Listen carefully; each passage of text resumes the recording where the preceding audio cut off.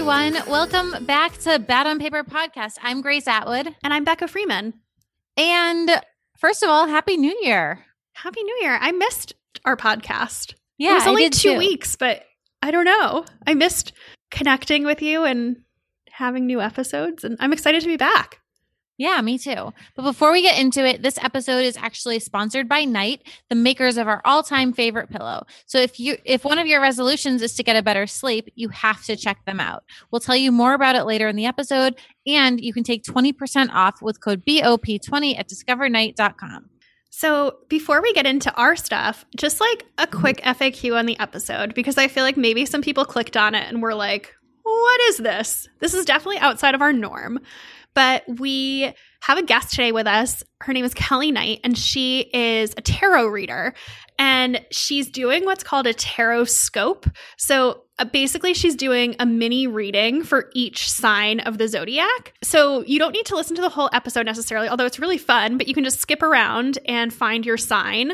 When we get into the episode, we talk a little with her about tarot in general and how she got into it. And then we start with Aries and go from there. So you can find your sign. And then I'm a Virgo and Grace is a Libra if you want to hear ours. But it's such a fun episode. And I think it's such like a fun way to start the year and to see what's in store for us. Yeah, it was definitely really interesting. Instead of reflecting on how poorly we did on all of our 2020 resolutions. Well, we've got that episode for you next week. Yeah, but that's like a bummer way to start the year. Yeah, this is a better way to start. Yeah. So we need to catch up. I mean, I've Yeah. talked to you offline, but how are you doing? How was your holiday break? It was the best. I'm bittersweet. I'm sad to be back, but I'm happy to be back. I miss Brooklyn, but now I miss Charleston. I missed you guys, but now I miss my family. I'm feeling I'm very much straddled over two different places, but it was so good. I had the best time with my family. I ate so much good food. I love Charleston, and now I'm back in Brooklyn. That's great. How about you? Mine was very low key. It was very relaxing. I read a lot, which I will tell you about. I read a lot too. I didn't get offline, but I took a couple days off of Instagram, and I did take most of last week, the week between Christmas and New Year's, off work. And so I feel pretty restored. This morning, we're recording on Monday, January 4th. And this morning I was just like, okay, yeah, like let's go do this. So I feel like I'm ready to grab this year by the horns. I love that. Me Yeah. too. What about your high? What was your high from the past 2 weeks? I think I would say it's just probably all the time with my family. It was just so nice. And it wasn't like anything big. It was just all these little things. Like my mom would be taking care of Zoe and she would just stop by the house or just after dinner. I mean, after work, I would just go eat dinner with them. It wasn't like a big thing. It was just all of these little moments that added up. Or going Christmas shopping with my dad and, helping him pick out gifts for my mom. That was really fun too. That's so nice. How about you? So, I mean, taking a decent break was definitely one. I feel like freelancing, I don't really take dedicated time off. And even when I do say I'm going to be offline, people are emailing me. But it was a really quiet couple weeks. And so that was really nice. And I don't think I've talked about this on here yet. I've definitely talked about it on Instagram. I looked at our notes from last time and I don't think I mentioned it, but maybe I did.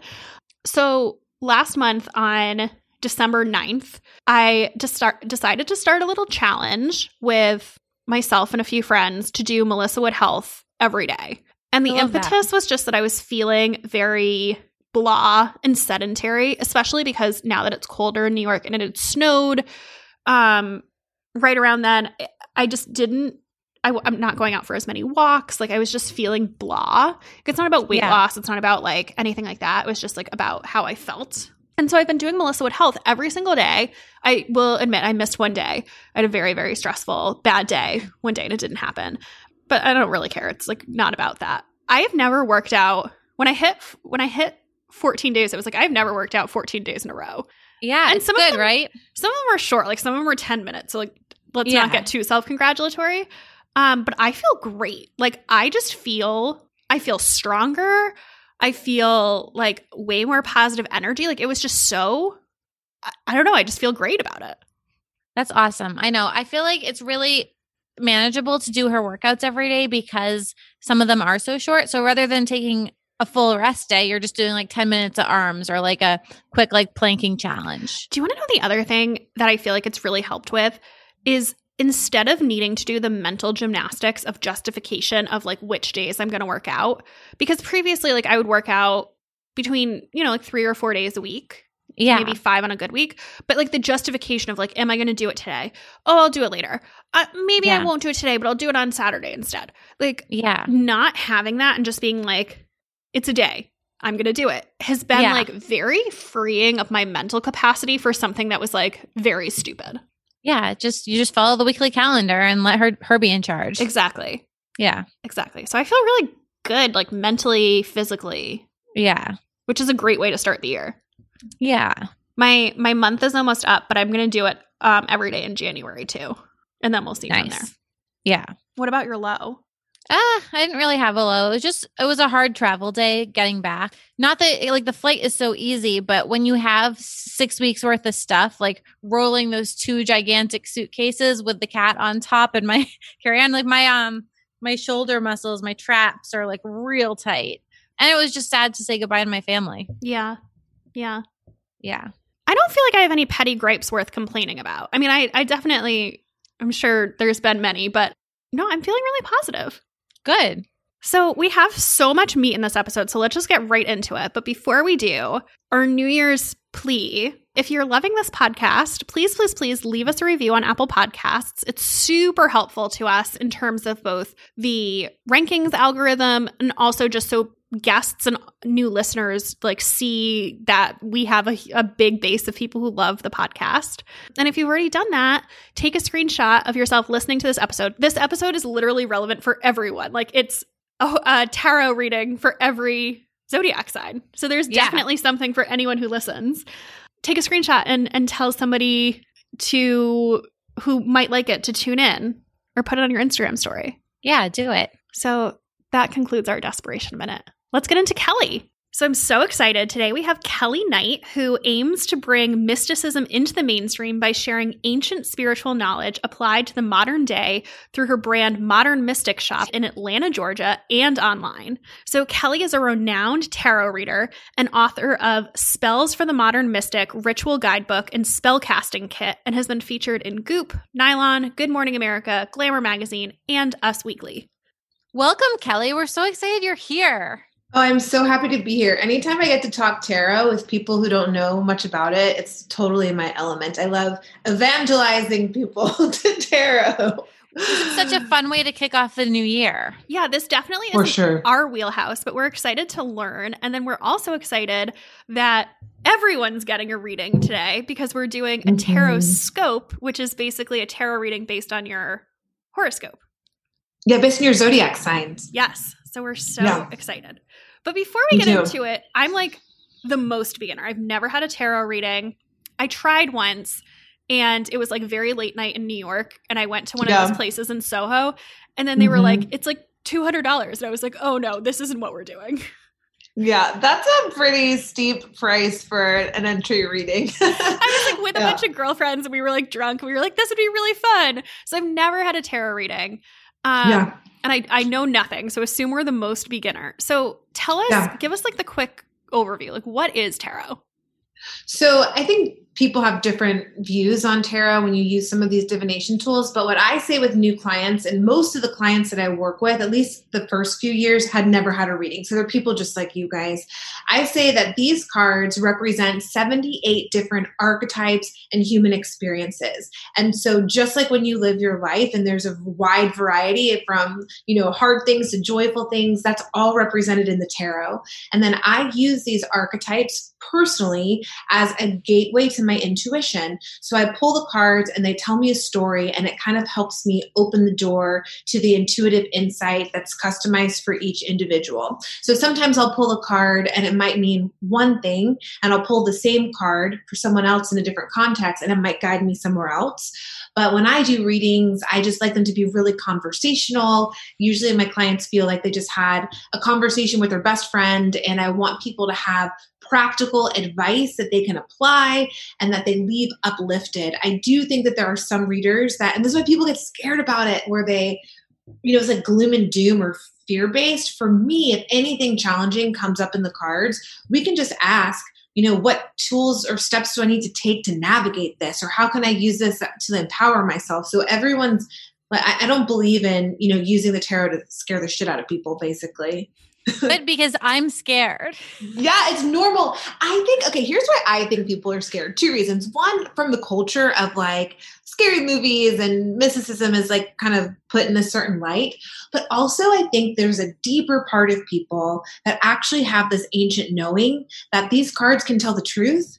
And sometimes we're scared of the truth, like we think we want it, but it's intimidating. Totally.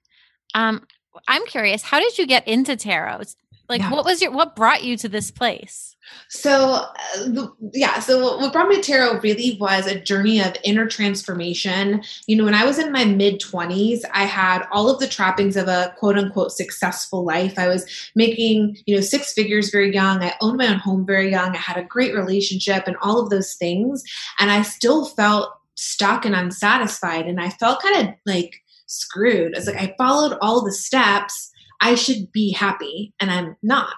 And so I really went on sort of a spiritual journey. And one of the organizations that I found to help, they were teaching tarot. And so at first I used it in a real sort of a studious way. I would pull a card and I would read the book, and it was really mental.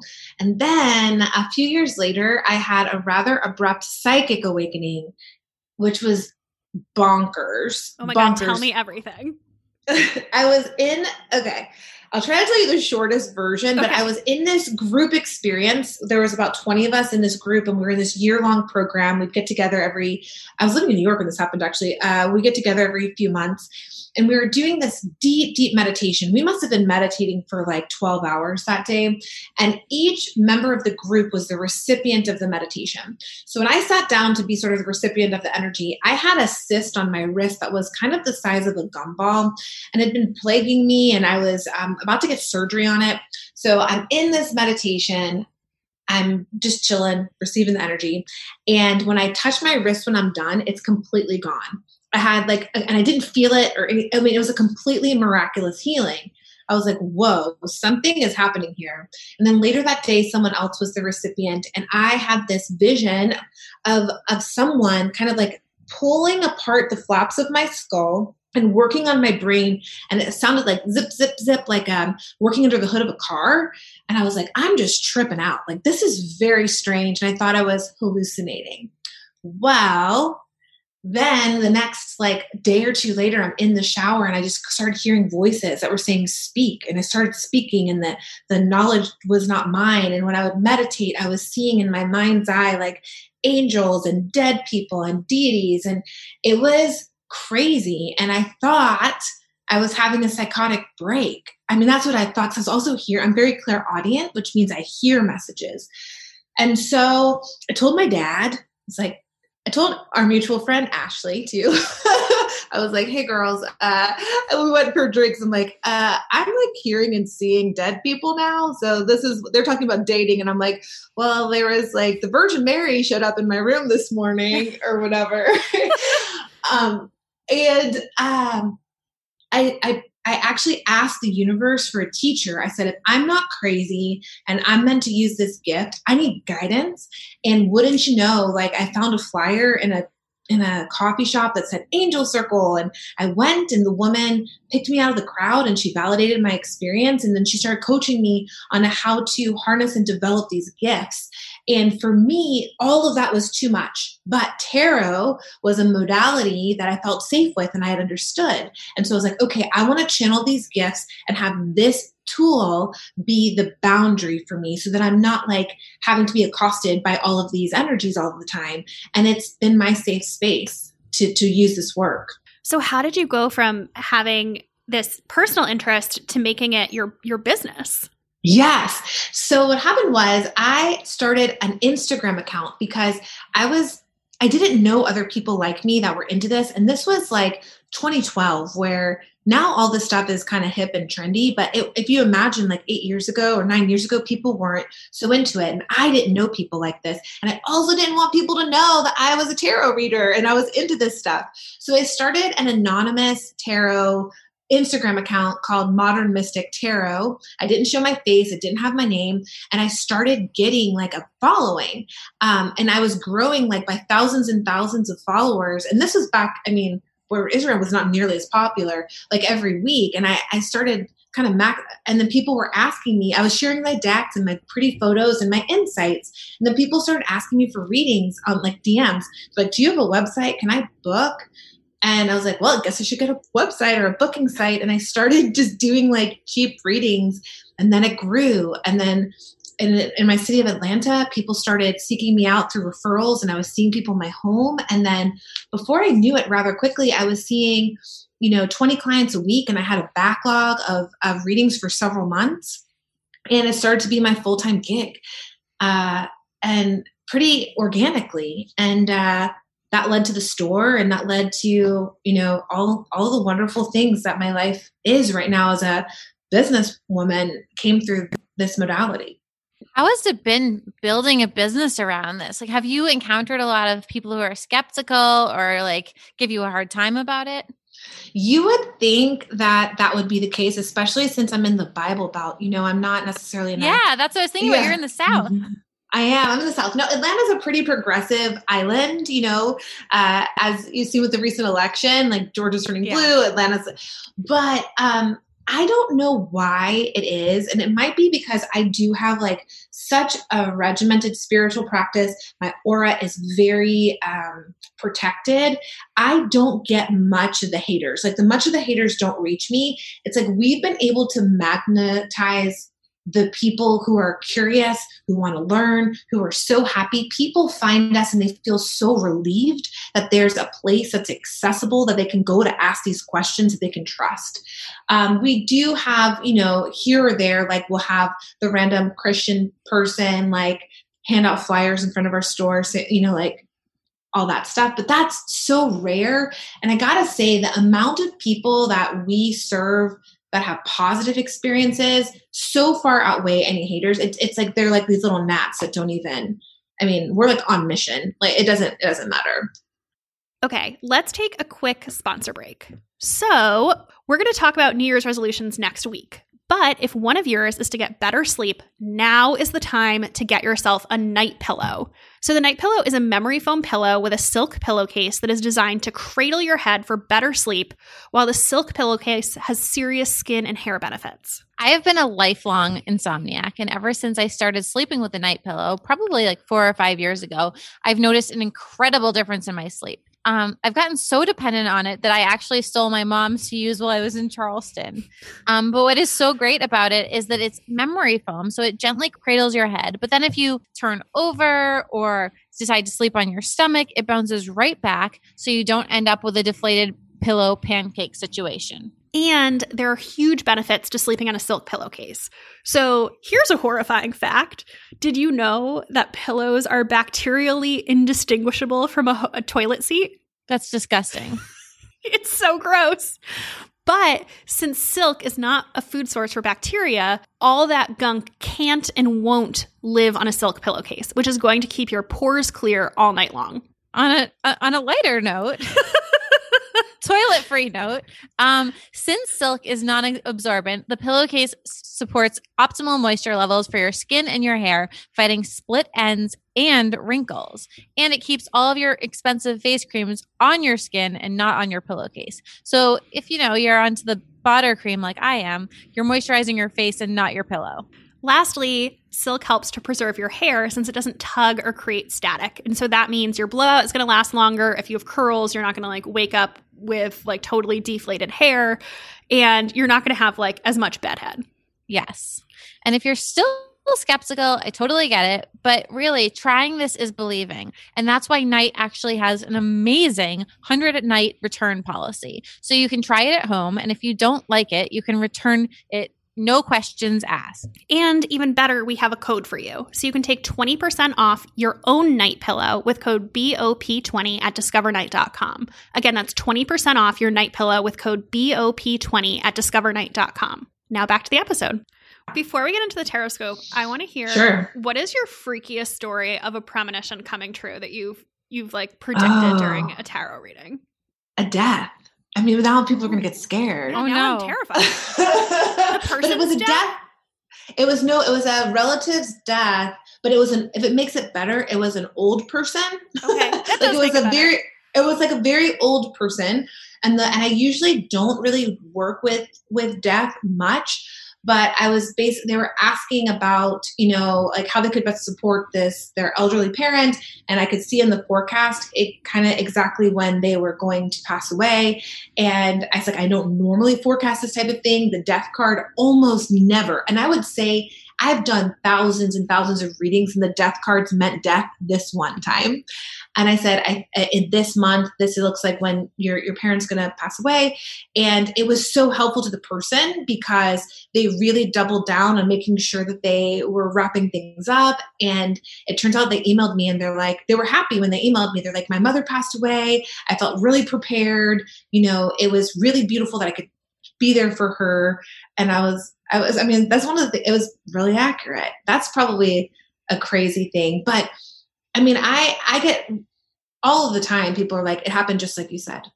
Might be a good thing to mention though, like anyone that can tell you that they can see the future with 100% certainty and really do this like fortune telling stuff, I would steer clear of. What I call it forecasting. So I'm able to get a sense of the most probable outcome of like all the available timelines that are there. And so oftentimes actually, like when I hear spirit, he'll say, or hear whatever, the energy will say like 80% likely this is the outcome. Do you know what I mean? Because there's so many variables. So anyone that's telling you like for sure, they're bullshit. But I also like that like the left brain part of me is that like the spiritual side is giving you statistics. Yeah, well, and that's how I work though. But I think, and I don't know that they do that for everybody. Yeah, but I'm like, like the energy is to talk to the intuitive folks in the way that they can receive the messages, And so for me, that's kind of how it rolls, and I can tell by the cards, like in my intuition, like this is very likely. Mm-hmm. I make sure to communicate that, and if it feels like I'm like, this is a possibility, it's a different kind of vibe. I have a little follow-up. Is this something you can do remotely, like via Zoom and things? How has this affected your business? Did you used to do mostly face-to-face stuff?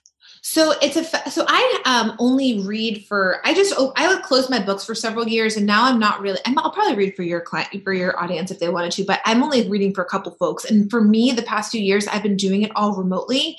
But for our business, we have about 8 tarot readers on staff, and we used to always have a tarot reader when we were open for business. You could walk in at any time. So Those have all moved to remote, but it's equal. It's the same. Like time and space and is not as important as you would think in the scope of like energy and reading.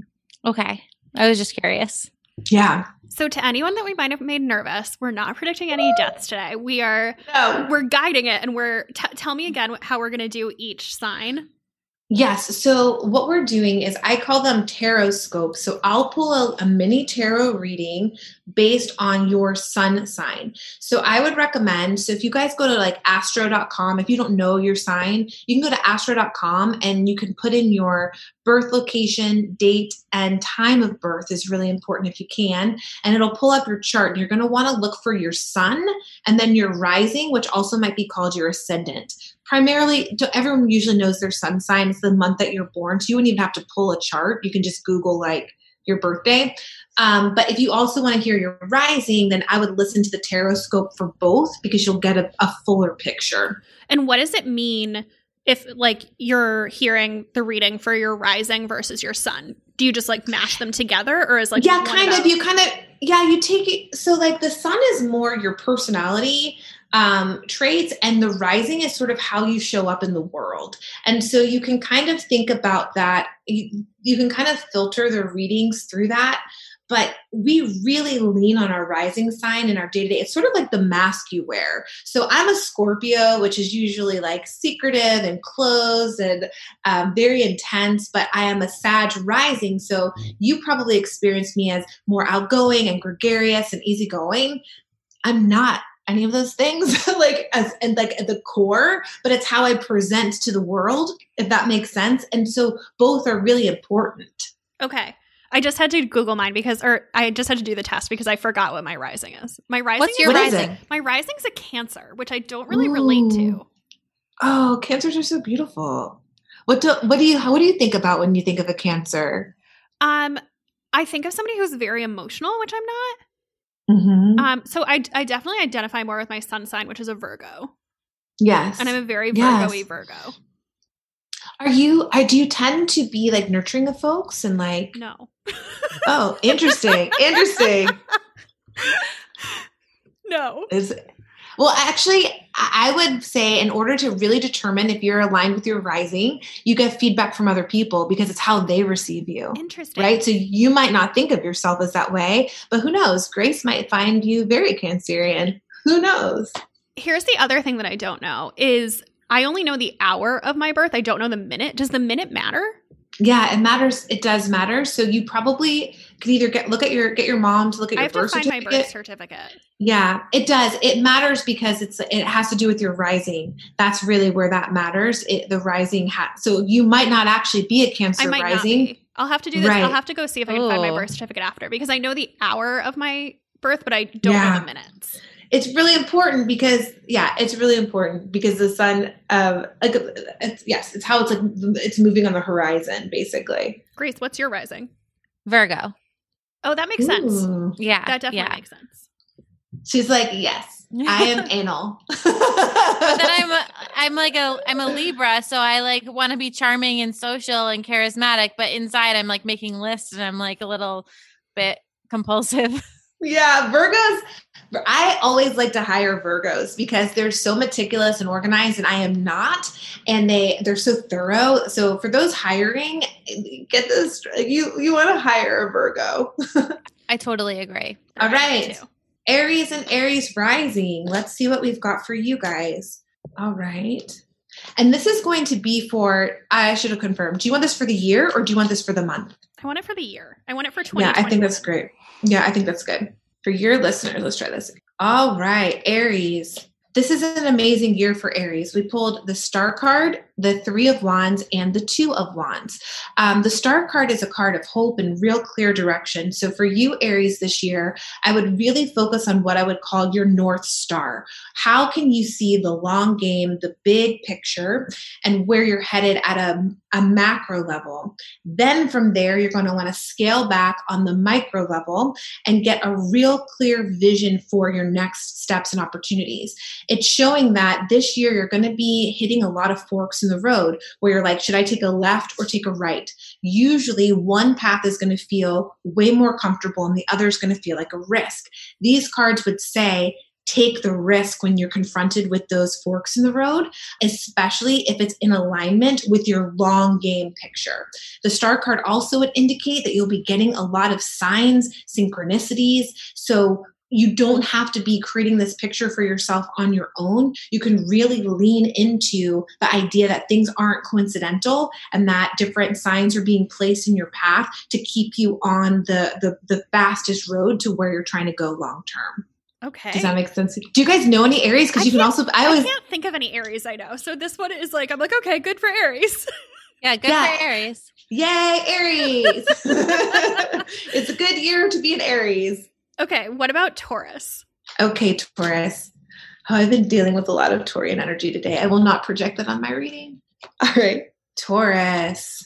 Well, of course, we have a lot of Pentacles, which is the sign of Earth, and Taurus are Earth signs. So we've got the 8 of Pentacles. I'm mentioning this in case people want to check on the cards. The Page of Pentacles and the Ace of Cups. So what we're seeing here for the Taurus is it's really time to get to work and refine your skills, whether it's actually in your skills in your business, whether it's your skills in life and relationship. You've got to kind of drill down and get to a different level of mastery in these areas of your life. life. If you're thinking about career, it might be a good time to take another course, to get a certification, or to advance your education, or to feel like you're an apprentice. It's showing actually two new kinds of opportunity, which is fun. New opportunity in business or wealth, where it's a start of an idea that might just land in your lap and get delivered to you. Ooh. But also with this, yes, also with the Ace of Cups, we're seeing new love, new opportunity to connect with people emotionally. So it seems, I mean, this 2021 for Taurus too is looking really good. You've got to hone your skills, get focused on up leveling your level of mastery, and then be open to receive new opportunities of love and money. I mean, that's what everyone asks me about for tarot readings, love and money. And there's these new seeds springing for both of that, but you got to be open. You got to be open for it. Now I hope my rising sign is a Taurus, because that sounds like the year that I'm hoping for. Yeah, I hope so. I can't wait to go find my birth certificate after this. Yeah, hunt it down. All right, who we got next? Gemini. I actually know a bunch of Gemini, so I'm very okay. Geminis are interesting. They're very smart folks. All right, Geminis. Oof. All right, Geminis are not going to be doing as good as these Aries and Taurus folks. Oh, poor Gemini. Poor Gemini. It's okay. We've got the 7 of Wands, the 9 of Wands, and the 5 of Cups. So it's showing here, Gemini, this year, you're really going to have to elbow your way to make your space. It's showing that maybe you're in a competitive field with work or with all areas, and you're really going to have to really, like I said, elbow your way. It's like I'm kind of seeing when you're starting a race and you want to get to the front, you got to kind of make your way. And having to fight for what you want this year seems like it will start to get a little bit tiring. So it's okay to put your pedal to the metal, to make room for yourself, and just don't allow yourself to backslide. So if you get tired or you're trying to move forward and you're feeling like you're hitting a wall, it's okay to pause there, take a breath, but keep on going. It's also saying it's going to be a year of processing some emotional loss. So what it feels like to me is that the Gemini folks may be coming into 2021 with some baggage that they need to process. Let's see what happens after they process. I don't want to leave them on the 5 of Cups. Hopefully there's something better once they move through that. Okay. Oh no! To all our Gemini listeners, let's listen for your rising. Let's listen for your rising. It's okay. It's just showing that there's some mental conflict. There's some emotions that need to be addressed. And if you really get to work on your emotional and mental well-being, sometimes that's tiring. So it's just really focus on your inner work and really focus on healing so that you can actually start to manifest and plant some new seeds for the future. And like I said, it might feel like a little bit of a fight this year, but Gemini people are tenacious. So if anyone's going to be down for a fight and resilient, I feel like Geminis have that in their nature. Okay. You guys, poor Grace, her eyes are like, we're going to skip over Grace's sun sign so that we don't freak her out. No, we're definitely doing it. Yeah. Then every time anything happens to her, I can, in my mind, compare it to this reading. Awesome. What do we got after Taurus? Okay, so now we have Cancer. Oh, so this is Ashley Hesseltine. Yes. And this is maybe Becca's rising. Maybe my rising. Potentially. Ashley. Ashley doesn't seem very nurturing. No, that's She true. is so sensitive. She will cry. She is sensitive. She will, and she feels things very deeply. Okay. I would not say nurturing would be the first word to describe her, but she's an amazing friend. I mean, I've been friends with her for 15 years. I mean, yeah, she's an amazing friend. Well, I would say the same about Becca. I think you and Ashley are both amazing friends. They're just not, I don't see you as when I think of nurturing, I think of almost motherly. Ooh, this is good. This is Yeah. I think there's lots of ways that you can nurture. I mean, have you seen her and her dog? Tell me she's not nurturing. That is true. That's very true. Maybe I don't recognize myself as a Cancer because I haven't gotten a dog yet. Maybe you need an animal in your life to really work it out. All right. So these are very positive cards, but I'm going to say a couple of the cards you guys might not think they are, but they are. The Justice card, the Death card, and the King of Cups. I love the Death card because to me, I'm a Scorpio and it's a card of real transformation and change. And so for Cancers this year, I want to focus first on the King of Cups. If you are a single Cancer, even if you're in a relationship, it is showing like a real good shot at having a mature love enter your life, like the kind of partner that can really meet your emotional needs, that is sort of like more creative, open, probably sexual and sensual and all of that stuff. So I think like hold that vision if you are wanting a relationship, or if you're in a relationship, then your partner is going to be elevated to that level to be able to really meet your emotional needs, which I think is beautiful. When we see the Justice card, which is the card of Libra, it's showing this year you're going to have to make some pretty weighty decisions. And we know you Cancers are very emotional and you like to sense your way through things.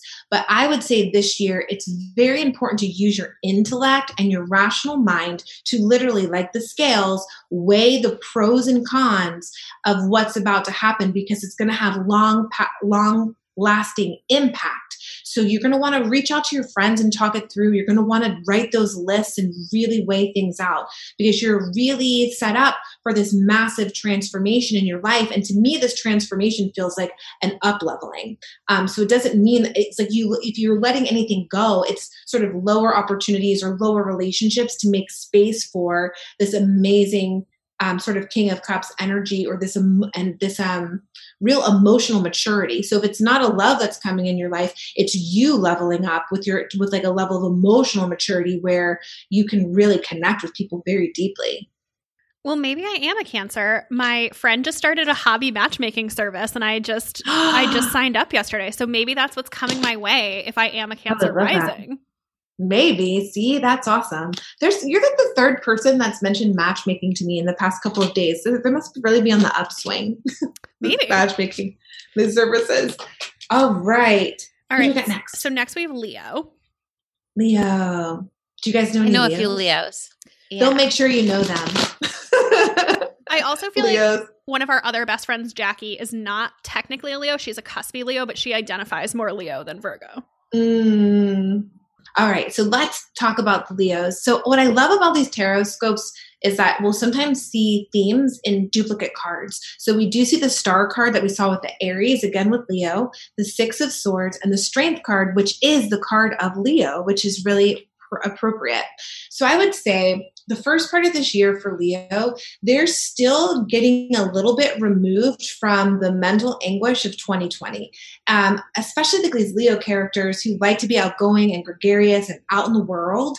They might have taken it even harder than some of the other people in the zodiac, having to quarantine, not being able to get that feedback. I remember doing a tarot scope for Leo's birthday season and like pulling cards to say they're all bummed that they didn't get to actually get celebrated this year. And I had all the Leos were like, girl, I was so sad because it's like my birthday season, you know? So it feels like the Leos are going to have to like kind of acclimate and maybe they're getting okay with the new normal for now, but really, put their mind at ease. But again, just like the Aries, the Leos will be getting signs this year. The Leos are going to get clear on their direction. So the Leos are also going to be seeing sort of a level of clarity for their future with the signs and synchronicities like Aries, but also they're leveling up their Leo-ness. So the beauty of the Leo and their highest expression is that their ego, which we all have one, and the ego is not a bad thing. It's what allows us to function as human beings, but their ego is going to be in service to their heart. And that's when you have an evolved Leo where their heart can guide their ambition, can guide their decisions. And so I think all of our Leo friends are going to really fully step into that, less attention seeking and more like, how can I be in service and be guided by my heart? And the goal for the Leos this year is to have like a strong spine, like be that strength, but also have a soft front and an open heart. So you're not just strong and rigid, you're strong and open. And in that sense, you can be a leader for other people and you can really actually be an exemplar this year of a lot of grace. Okay. So like a mixed bag year for Leos. Well, yeah, I think the front end is a little bit like, we're still in this shit, maybe, and then like. Maybe that means that they're going to be like in this mucky space until we have a vaccine. And maybe like the second half of the year, they're going to be like, oh, great. They're like, woo, especially at the end of the year, because we see like the Leo card, they're going to be at all the bars and just like going to be Leos everywhere. And then the Cancers are going to be like, oh, I've got to leave the house now. And all the Leos are going to be like, woo. Okay, let's take another quick break to talk about a sponsor. Today's episode is sponsored by BetterHelp. BetterHelp offers professional therapy online via chat, video, or phone, so you can talk to a licensed counselor from the comfort of your couch. So we're all in that like new year, new me mindset. And maybe one thing on your list for this year is to try therapy. But it is so overwhelming to dive in. Like, where do you find a therapist? How do you know what they specialize in? What if it's not a match? I love that BetterHelp is solving all of these problems and saving you wasted time cruising through your insurance directory. BetterHelp offers private, affordable online counseling when you need it without having to leave your house. So here's how it works. You'll fill out a simple online questionnaire that will assess all of your needs. They'll ask you about your age, your relationship status, past experience with therapy, and what you're looking to address. And then they will match you with your own licensed professional therapist. They have counselors who are specialized in everything from depression to stress, anxiety, to relationships, trauma, family conflicts, LGBT matters, grief, and self-esteem issues. And you can start communicating with your therapist in under 24 hours. You can message them anytime and get timely, thoughtful responses. Plus, you can schedule weekly video or phone sessions. And best of all, it's more affordable than traditional online counseling, and financial aid is available. And they're really committed to facilitating great matches, so they make it easy and free to change counselors if you need to. So if you're skeptical, you should check out the testimonials on their site. It's clear that their patients are really happy with them, and they've helped so many people. It's incredible. And anything you share is, of course, always confidential. We want you to start living a happier life today. As a listener, you'll get 10% off your first month by visiting betterhelp.com/badonpaper. Join over 1 million people taking charge of their mental health. Again, that's betterhelp, HELP.com/badonpaper. Back to the episode. So the next one is my sun sign. So the next one is Virgo, and it's Grace's rising sign. So it kind of applies to both of us. Okay, this is a big deal. There's no pressure. No pressure. Virgo, no pressure. I hope you guys have a beautiful year. Let's see what we got. The King of Cups again, girl. Get that matchmaker going. I have to text my friend after this to be and like, the Knight of Cups. This is, you guys, okay, good year. So Okay. I'm just curious, are either one of you in a relationship? no. No. Oh, great. You're about to be. Woo!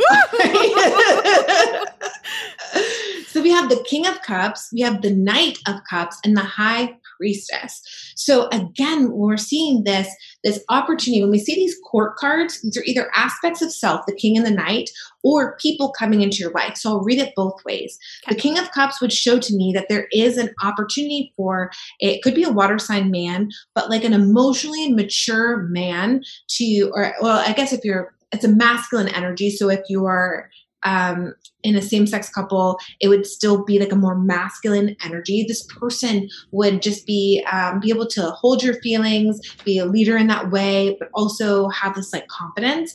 And he's showing up as like quite the romantic.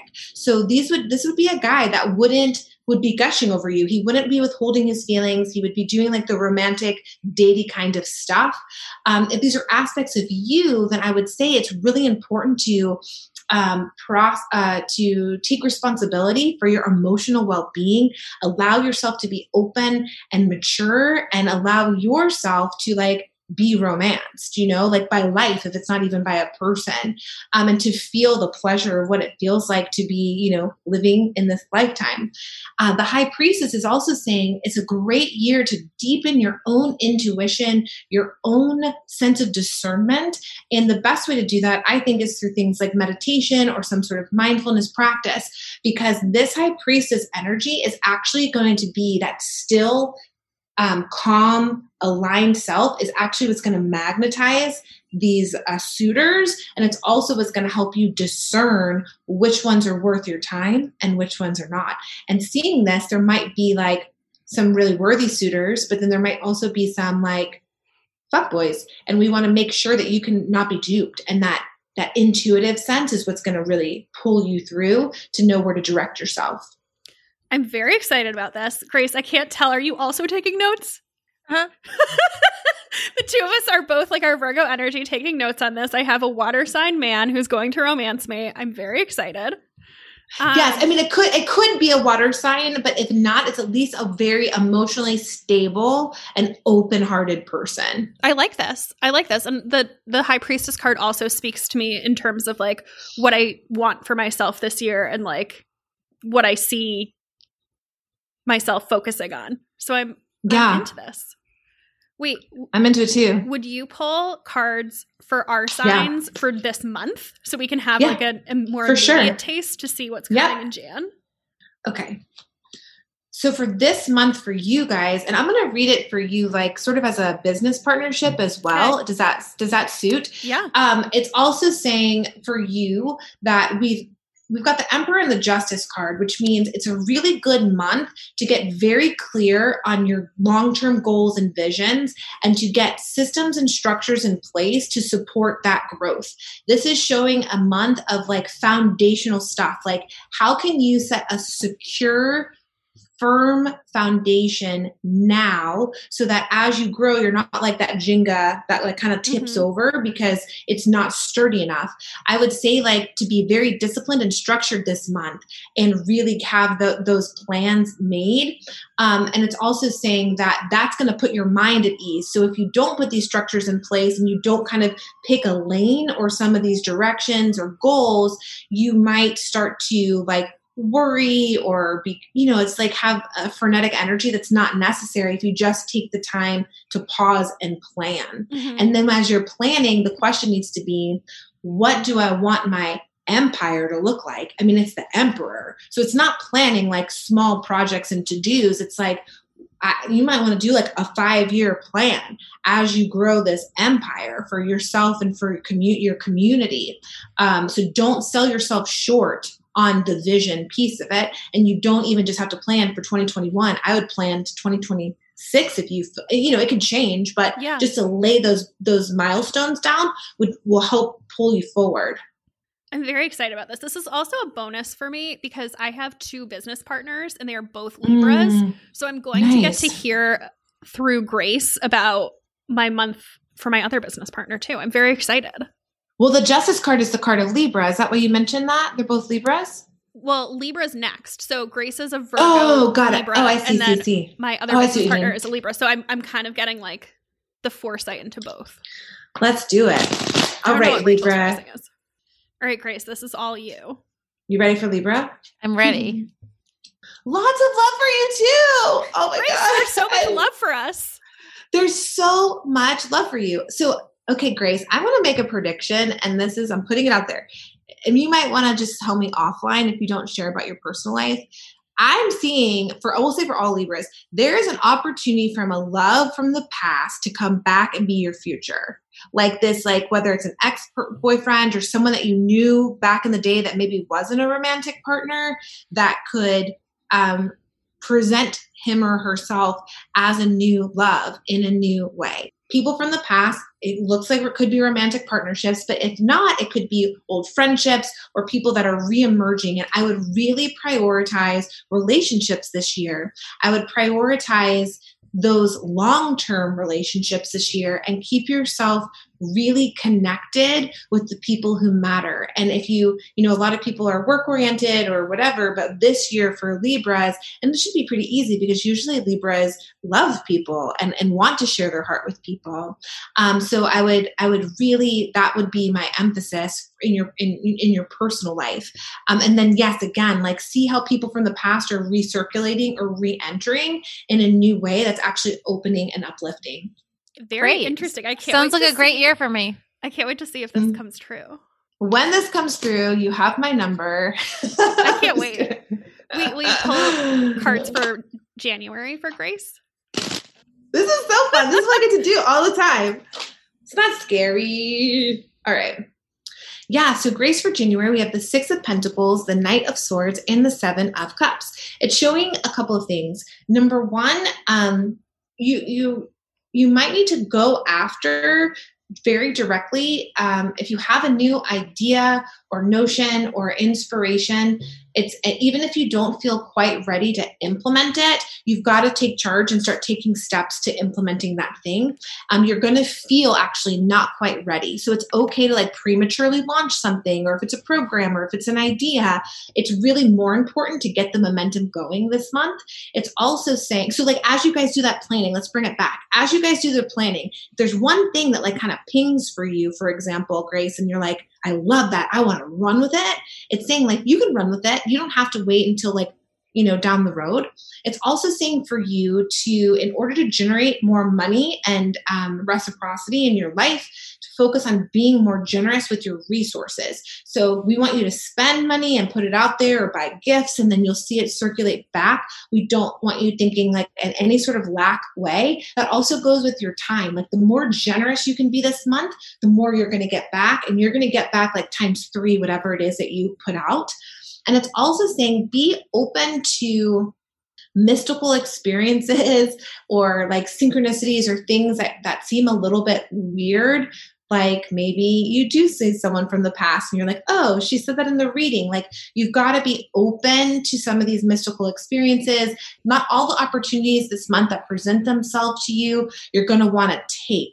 So it's also to say like when you charge forward with an idea, we got to make sure it's a really good idea, because some of the other things that pop up might seem like 80% there or like 90%, but we want you to feel like 100% rah, rah, rah. I want to pursue this thing.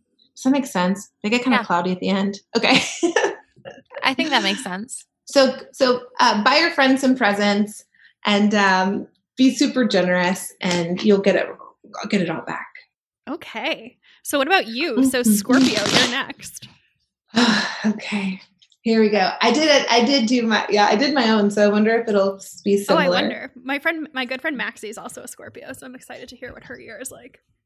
My sister is also a Scorpio. Which sister? Nice. Yeah. Wait, Grace, which sister? Becca. Oh, okay. Yeah. So we pulled all pentacles for Scorpio, which means they're really going to be dealing with this year money and their physical grounded reality. So 3 of Pentacles, 7 of Pentacles, and 8 of Pentacles. It's saying that this is a great year to start building a foundation of whatever your next maybe 3 to 5 years are actually going to bring. It's a year where you're going to want to call in a team of people. So if you don't have to be building this foundation on your own, it shows each kind of segment of the year, you're going to start building and getting a different level into a higher level. So we'll start with a 3, you bring in your team, and you get your support for things that you don't know how to do, or if you have any questions about the foundation you want to build. Then next, it's saying a little bit later in the year, you're going to start to see the foundation sprout, and it's usually with money. So maybe it's a job promotion, maybe it's a project that's growing, and you're going to be tempted at that time to sort of like take the rewards and maybe spend them or whatever. This card would say wait. It would say reinvest into the idea or reinvest into the business, or keep the money held. Don't spend it quite yet, because it sort of like needs to even germinate a little bit more. And then later in the year, just like we saw this for someone else, I'm forgetting who, but you're going to want to, let's just say hypothetically it's an idea. You plant the seeds grow, then you're going to want to refine it. So it's really a year, a little bit of mastery with what you're building, and you're going to get to a certain level with it. And then you're going to say, okay, how do I make this even better before I try to level up one more time? But it's all about creation and money and home and how you can create financial stability and stability in your physical reality.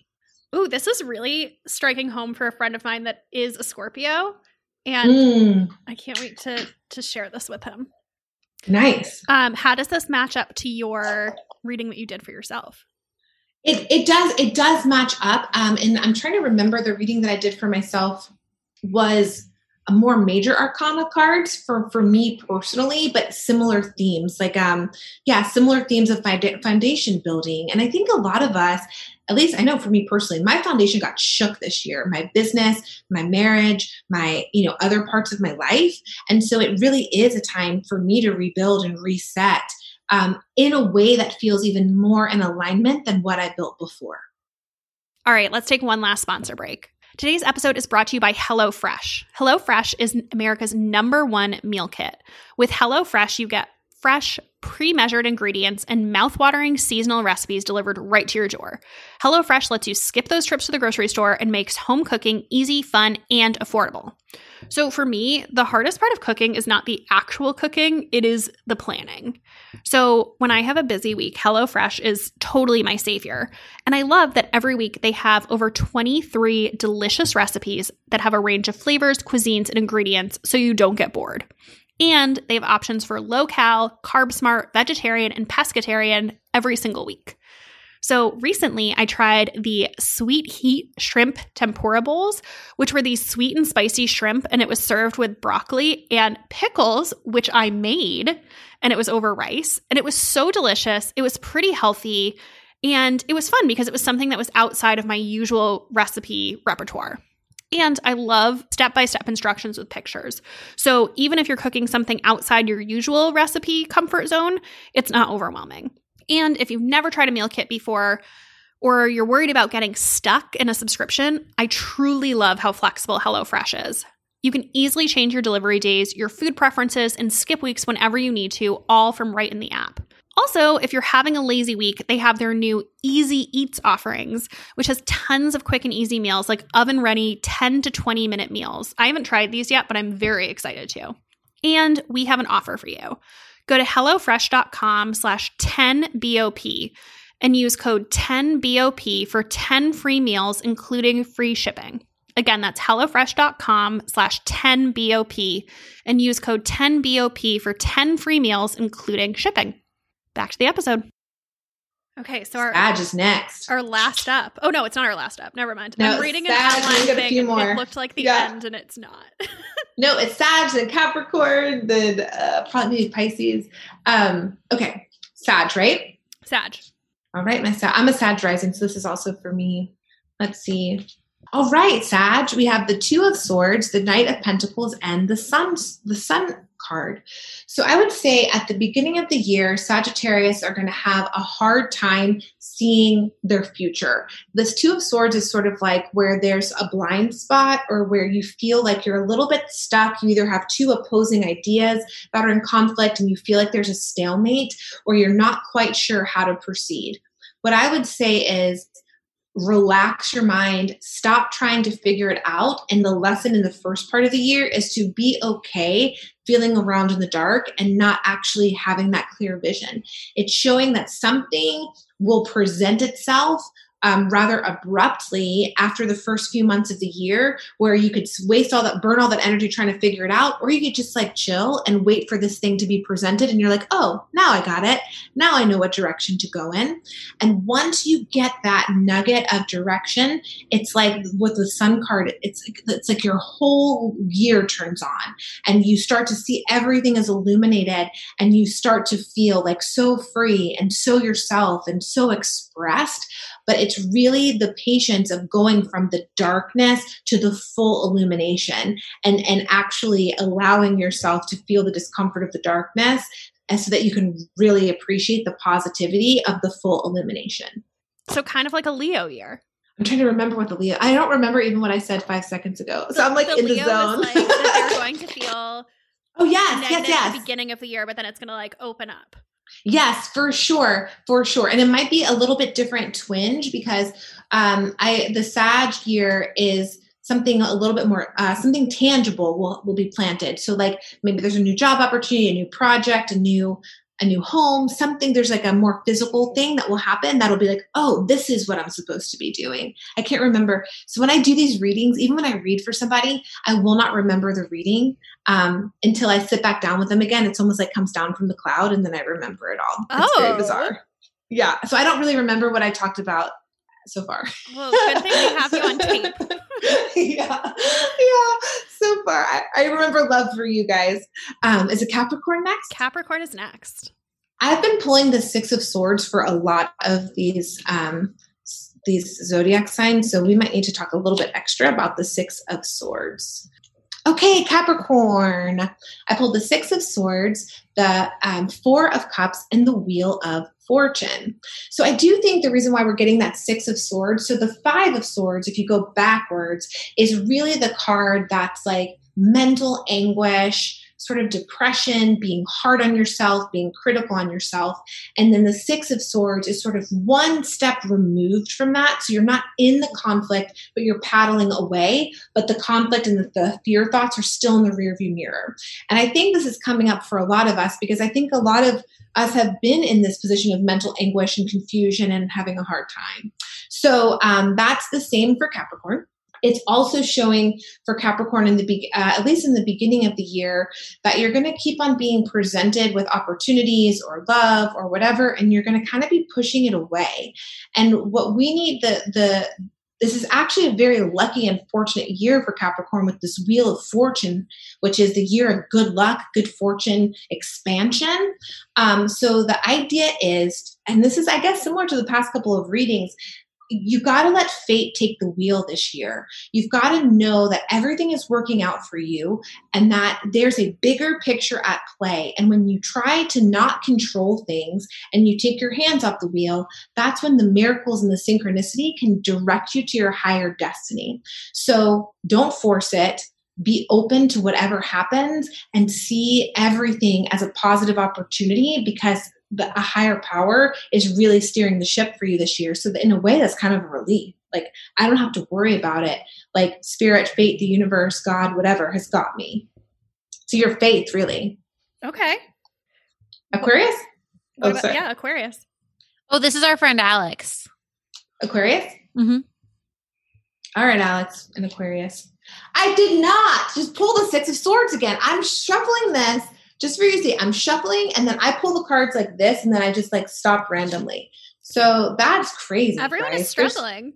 It's the COVID. It's like the year that we've had in 2020. Everyone has some baggage. Well, I want to say this. Like, let me just give a quick PSA. It's like everyone needs to really focus on their mental health. And I think that it's something that hasn't been addressed as much as I would like as people are thinking about physical health. But I think there's long-term ramifications of mental health for people. And this has been really hard, critical time. And so I think that's probably why we're seeing that. So I'm not going to get into the Six of Swords, just like rinse and repeat, like all of this, like take care of your mental health and allow yourself to move through and evolve beyond these like critical, hard thoughts. But we're seeing again with this Strength card, this is your year to be a compassionate leader, to step out in front of your community and guide the way. It's a year for you to be in such alignment with your values. So I would pay attention this year, Aquarius, like what are your core values and how can you use that as a guiding force, as a way to lead in a compassionate way? And I would say for Aquarius, meditation or yoga or something like that is a non-negotiable for you to take care of whatever anxieties keep coming up due to life circumstances. So even if it's like downloading an app or just doing 5 minutes a day, that's like your prescription and the medicine that's going to allow you specifically to be like in the best version of yourself this year. I would not negotiate that. That's like the kind of thing you have to do. It could even be like a walking meditation. I don't care, but there's got to be that time to take care of that top of the day, probably. I feel really certain about that. We have to get Alex into yoga. Yeah. Yeah, it's gotta happen. The Aquarius in my life, that I love her to death, but she does struggle with anxiety issues. You know, it's like just prawning out like breath or something. Are we at the last one? Is it Pisces? We're at Pisces. Yeah, our last one. Pisces, sweet Pisces. Do you guys have any Pisces friends? I have one Pisces friend that I can think of. Ooh, I'm like probably offending people left and right, being like, I don't know any Aries, and somebody's gonna be like, hello. I'm an Aries. I don't know the horoscopes of anyone except for like 3 friends. So, well, maybe you'll know. They'll listen to the podcast and tell you. Yeah. With the Pisces, we pulled 2 major arcana cards: the Hanged Man and the High Priestess, and then the 4 of Wands. So for the Pisces, sometimes this Hanged Man is showing like a profound spiritual awakening that causes you to see everything from a different vantage point and perspective. So I would say if you're going to have that kind of spiritual awakening, the Pisces that are listening right now have already been working on themselves in this spiritual intuitive capacity. And this is the year for a breakthrough. we have the high priestess, which we mentioned for, I think, the Virgos, maybe. We have that high priestess where that intuition is online and super strong through the spiritual awakening. So like when I had those people or those energies like work under the hood of my car, which was my skull, that was my hanged man moment that led to this like psychic awakening intuition. And it's also saying this is a great year for Pisces to have milestone celebrations. It's a great year to get married, get engaged, graduate, like have these big life moments and to celebrate them either for themselves or for other people.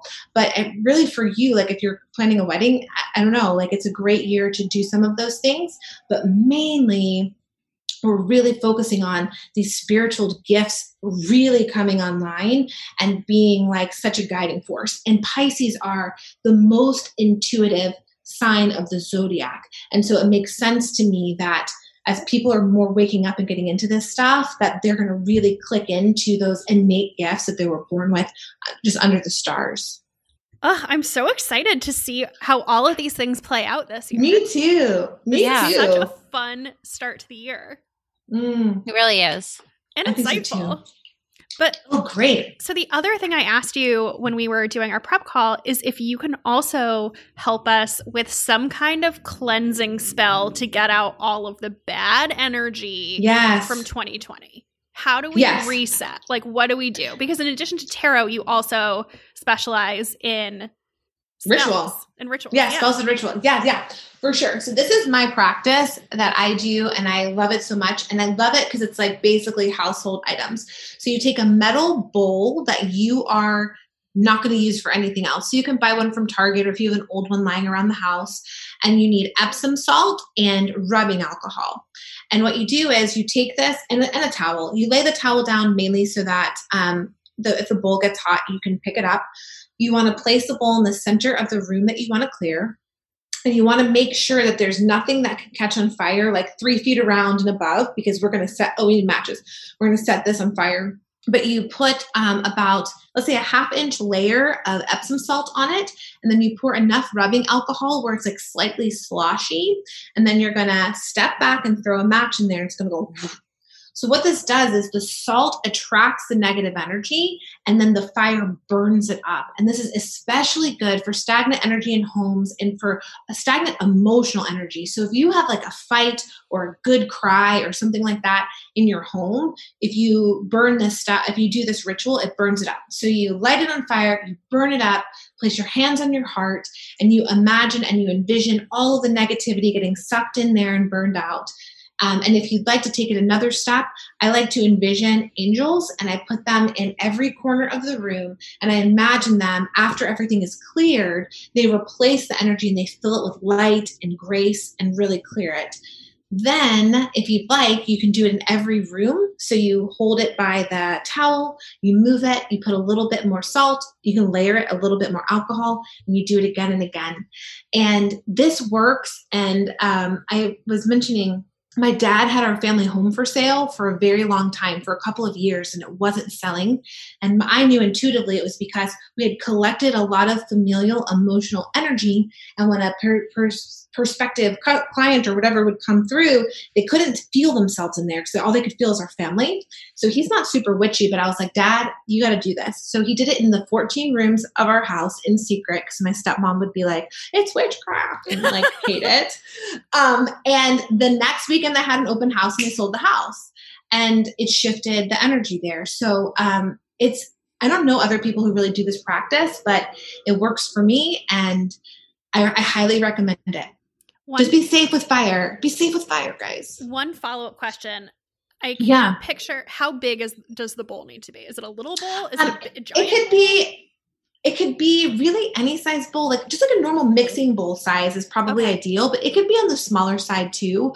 And just do the ratios based on the size of the bowl. But yeah, like a regular mixing bowl, like you would make pancakes in or something. Okay. I feel like we need to do this. I feel like I need to clear out my 2020 energy. I feel like everybody needs to do this. Everyone needs to do this. I'm done with it. I don't want it clinging to anything. Yeah, and it's super easy. It's super easy. So this has been so fun. And I am pretty sure that everyone in our audience now like wants to know more and wants a reading. So can you tell us where people can find you online, how people can get their very own reading, more about your book, which has even more spells. Like, tell us all the things. Okay, cool.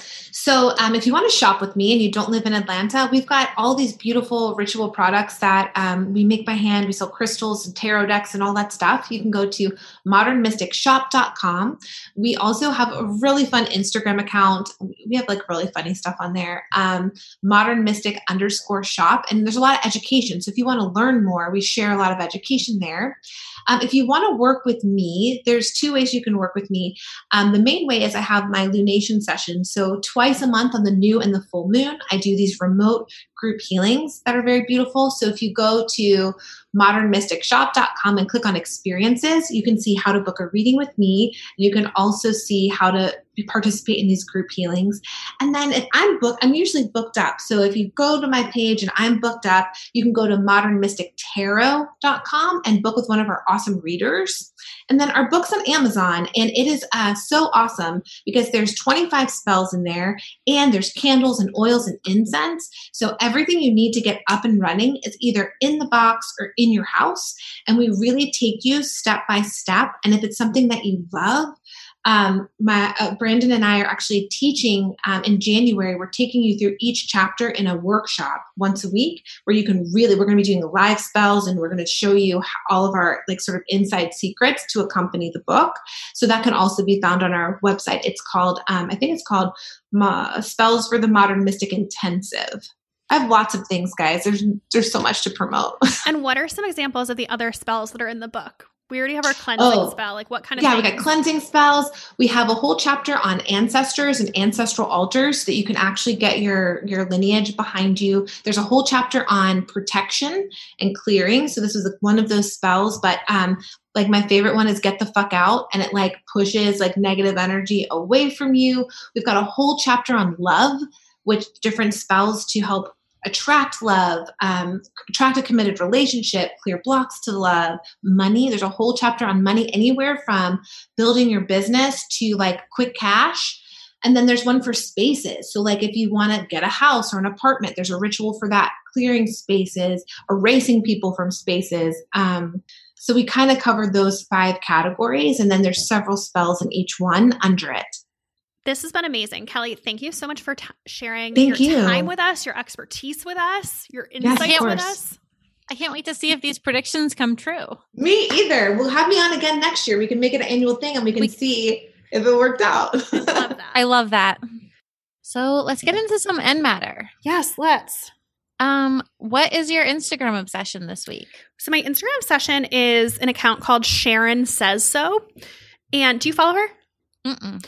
I had so many people, I don't know, like during the election, send her to me and be like, she's great. You should have her on the podcast.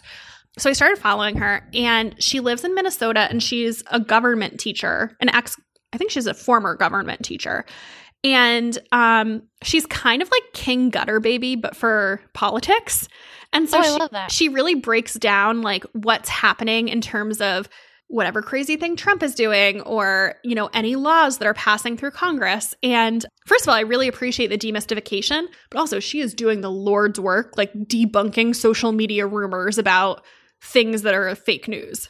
Oh, somebody's got to. So she's great. Her stories get a little long. I'll confess that I don't always watch all of them, but her content is so helpful if you're like trying to learn more about politics. Cool.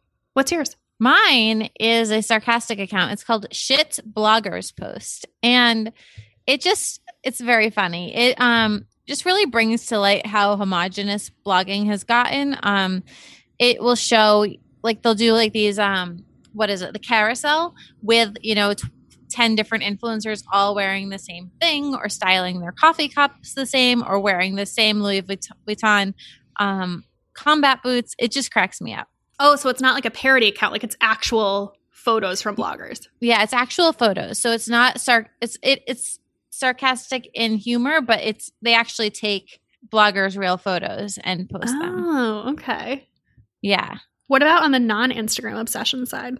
On the non-Instagram obsession side, I have a few things just that I've collected from over quarantine. Same. Have you seen Death to 2020 on Netflix yet? No, I keep thinking about it, but then I'm like not compelled by it. So I watched it last night, and I have to tell you, Like, what is it? Can you explain it to me? yeah, I would describe it as a documentary style comedy. So, I mean, it's got like Hugh Grant, and he's wearing all of this makeup and a wig and glasses, and he looks like an old historian. And then who else? It's got an amazing cast. It has what's her name? Kristen Wiig? No, Kristen with a C. Kristen Melody. She plays like the mom from How I Met Your Mother.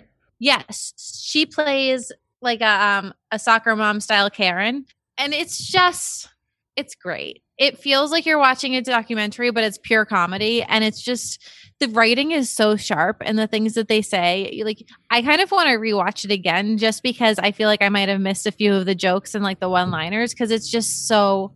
It's so good. I don't need to keep reliving 2020 again and again, but it's very, very funny. Okay.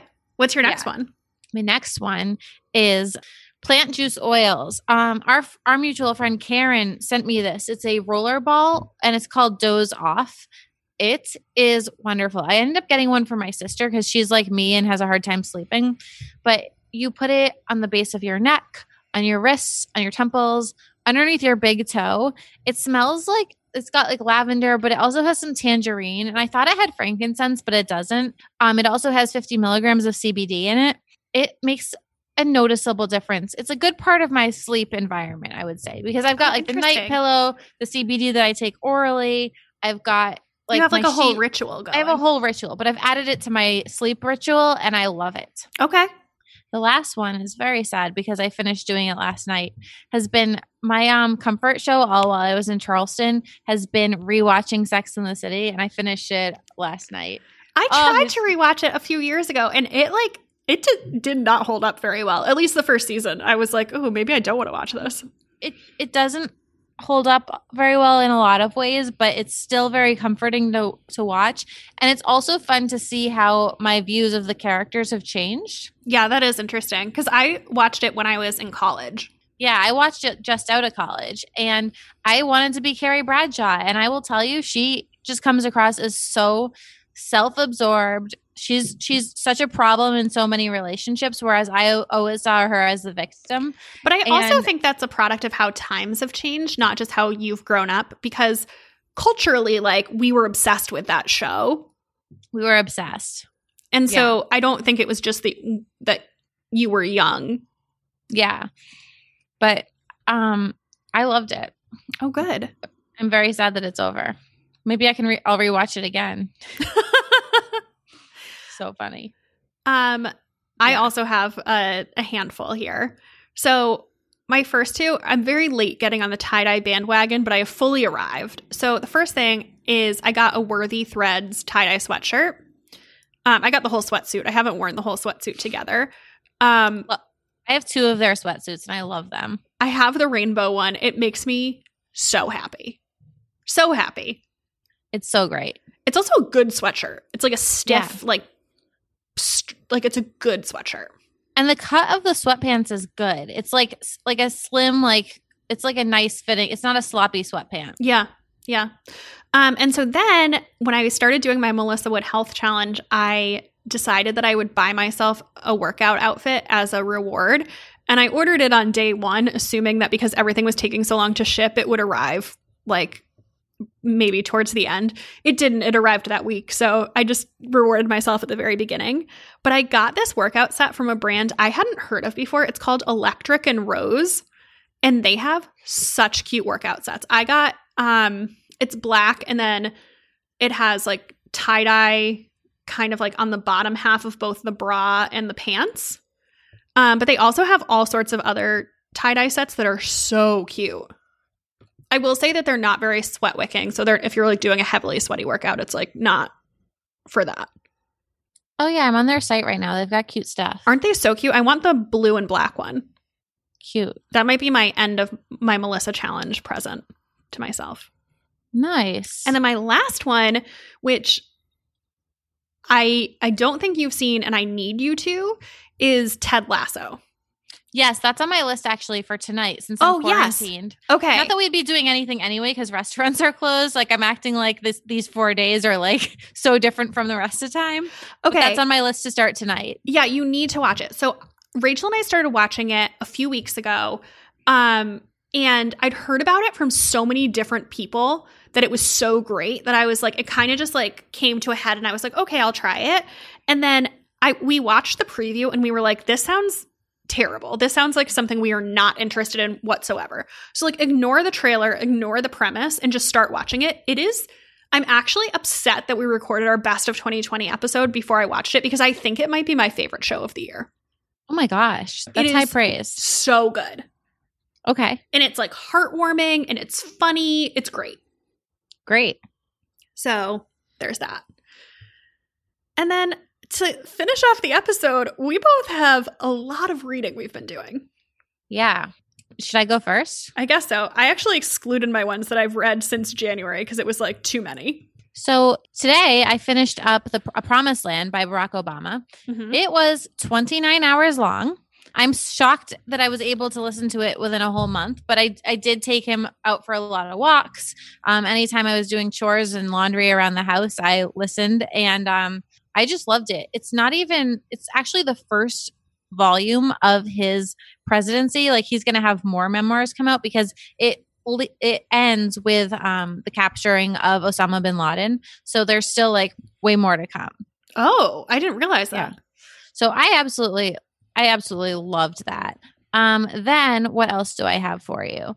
I read White Ivy by Susie Yang. And this one was recommended to me by a lot of blog readers, podcast listeners, whatever it might be, because I've been really trying, as everyone knows, to find more thrillers by women of color. And this was cool because it dealt with a lot of Chinese American intricacies, like culture and racism and class. But this woman, Ivy, is basically a major like social climber and like a little bit conniving, like a little bit of a con artist.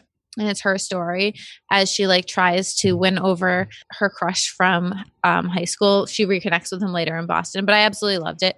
The next one I read, which I know you read too, was Admission by Julie Buxbaum. And that I was like medium on. I was interested in it because obviously, like probably everyone, I was really drawn to the college admissions scandal with Lori Loughlin and Olivia Jade and Felicity Huffman. Oh, so mine was the opposite. I could care less about the news story.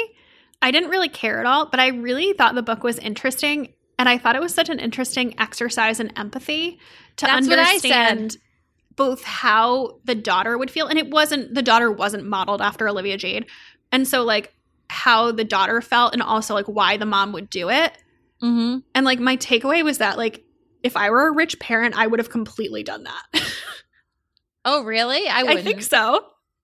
But it was a great exercise in empathy because I feel like we all like I was really drawn to the news about it and I was like, those assholes, like what dicks. And you know, it really shows the side of the daughter's perspective, like to feel like you're so stupid that your parents have to buy your way into college, like what that would do to someone's self-esteem. Yeah. Yeah. I also read This Time Next Year by Sophie Cousins. It was very cute. I think if you like Josie Silver's books or like British chick lit, you're going to really like this.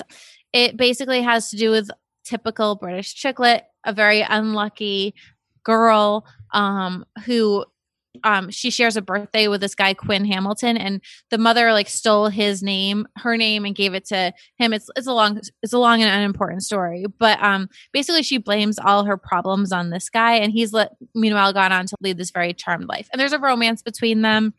It's cute, it's predictable, but it's very fun, and you can read it in like a day.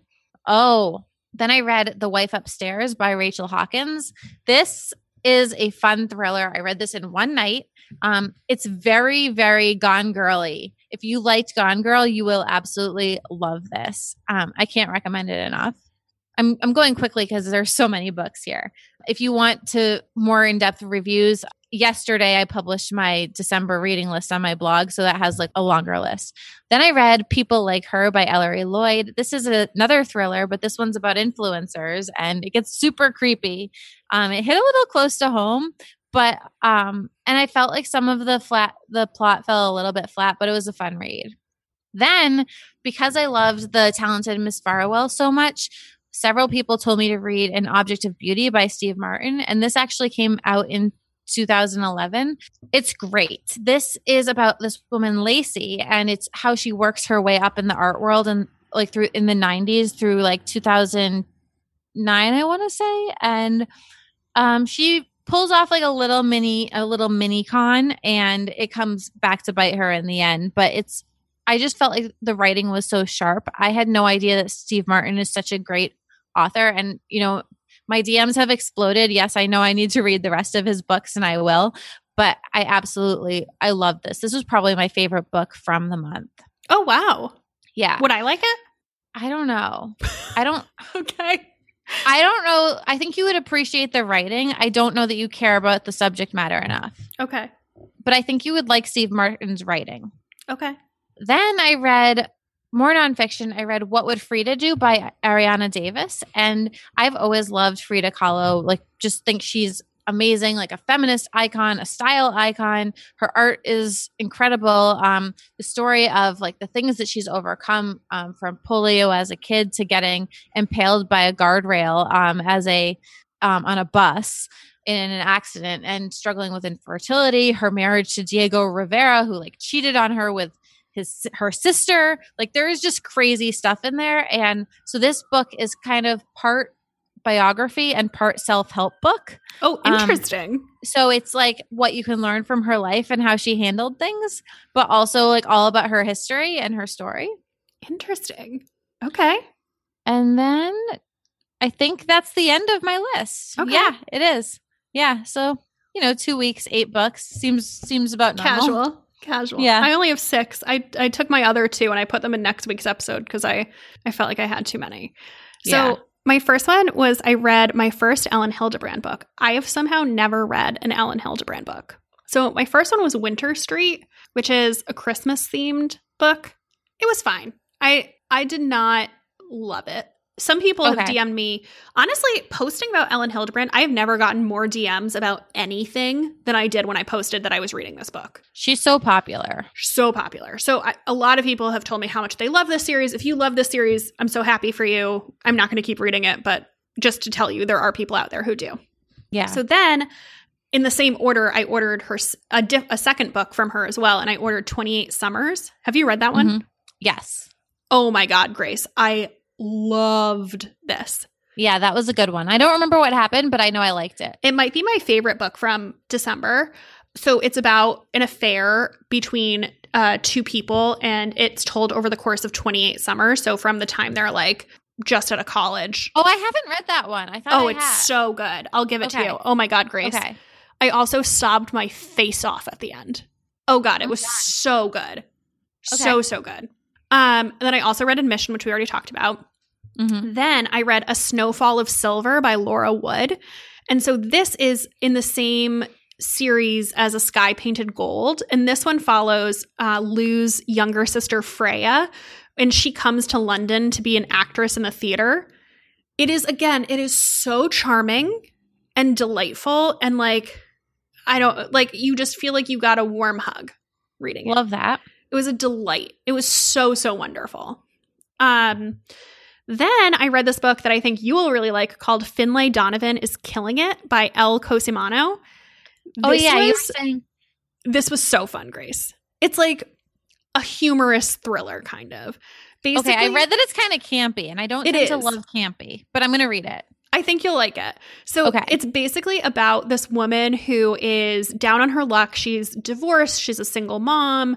She's dead broke. She's an author. She's like super behind on her deadline, and she writes mystery novels. And so she's at a Panera meeting with her editor, and another woman there overhears her conversation and mistakenly thinks that she is a contract murderer instead of the fact that she writes thrillers.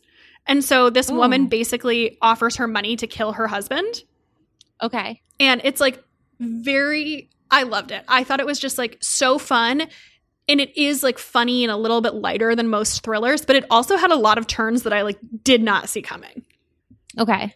So it was very good. And then the last book I read was The Stationery Shop by Marjan Kamali. And this book is historical fiction. It's told in 2 timelines. The first timeline is in 1950s Iran, and then the second is in contemporary Massachusetts.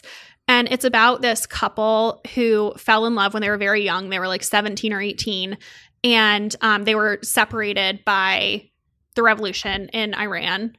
And maybe not the revolution, but I'm describing this so poorly. Because I think the technical revolution was in the 70s, but like this was something happened in the 50s. There was like a coup, basically. Okay. And so they were separated by that. And then she came to the United States and lived her life. And then they reconnect as older people in their 70s. And so it's kind of like talking about the love story as it happened and then looking back on it as older adults. And it was lovely. It was really, really lovely and well written and wonderful. And this is coming from somebody who doesn't really love historical fiction. Yeah. So that was great. So if in these 14 books that we just told you about, you didn't hear anything you are interested in, may I encourage you to check out our January book club pick, which is Big Magic by Elizabeth Gilbert. Yes. I am so excited to reread this with you guys. I just started my reread on New Year's Day. So this is a nonfiction book. And it's Elizabeth Gilbert who wrote Eat, Pray, Love. It is her musings on creativity and living a creative life. And it's a book that I reread every January. And I always find something new. It's a very quick read. It's very conversational. And I just feel like it puts me in such a good mindset for the new year. So I'm very excited to finish my reread and also to discuss it with all of you. Yeah, can't wait. And if you still would like more of us, please come join us in the Facebook group. Just search Bad on Paper on Facebook. We're talking all about books and more. And also follow us on Instagram at Bad on Paper Podcast. And then you can follow me on Instagram at Becca M. Freeman. And also check out Romcom Pods, my other fiction podcast. And follow Grace on Instagram at Grace Atwood. Her computer died, so I'm doing this alone. Also check out her blog, thestripe.com. And we'll see you next week. Bye, guys.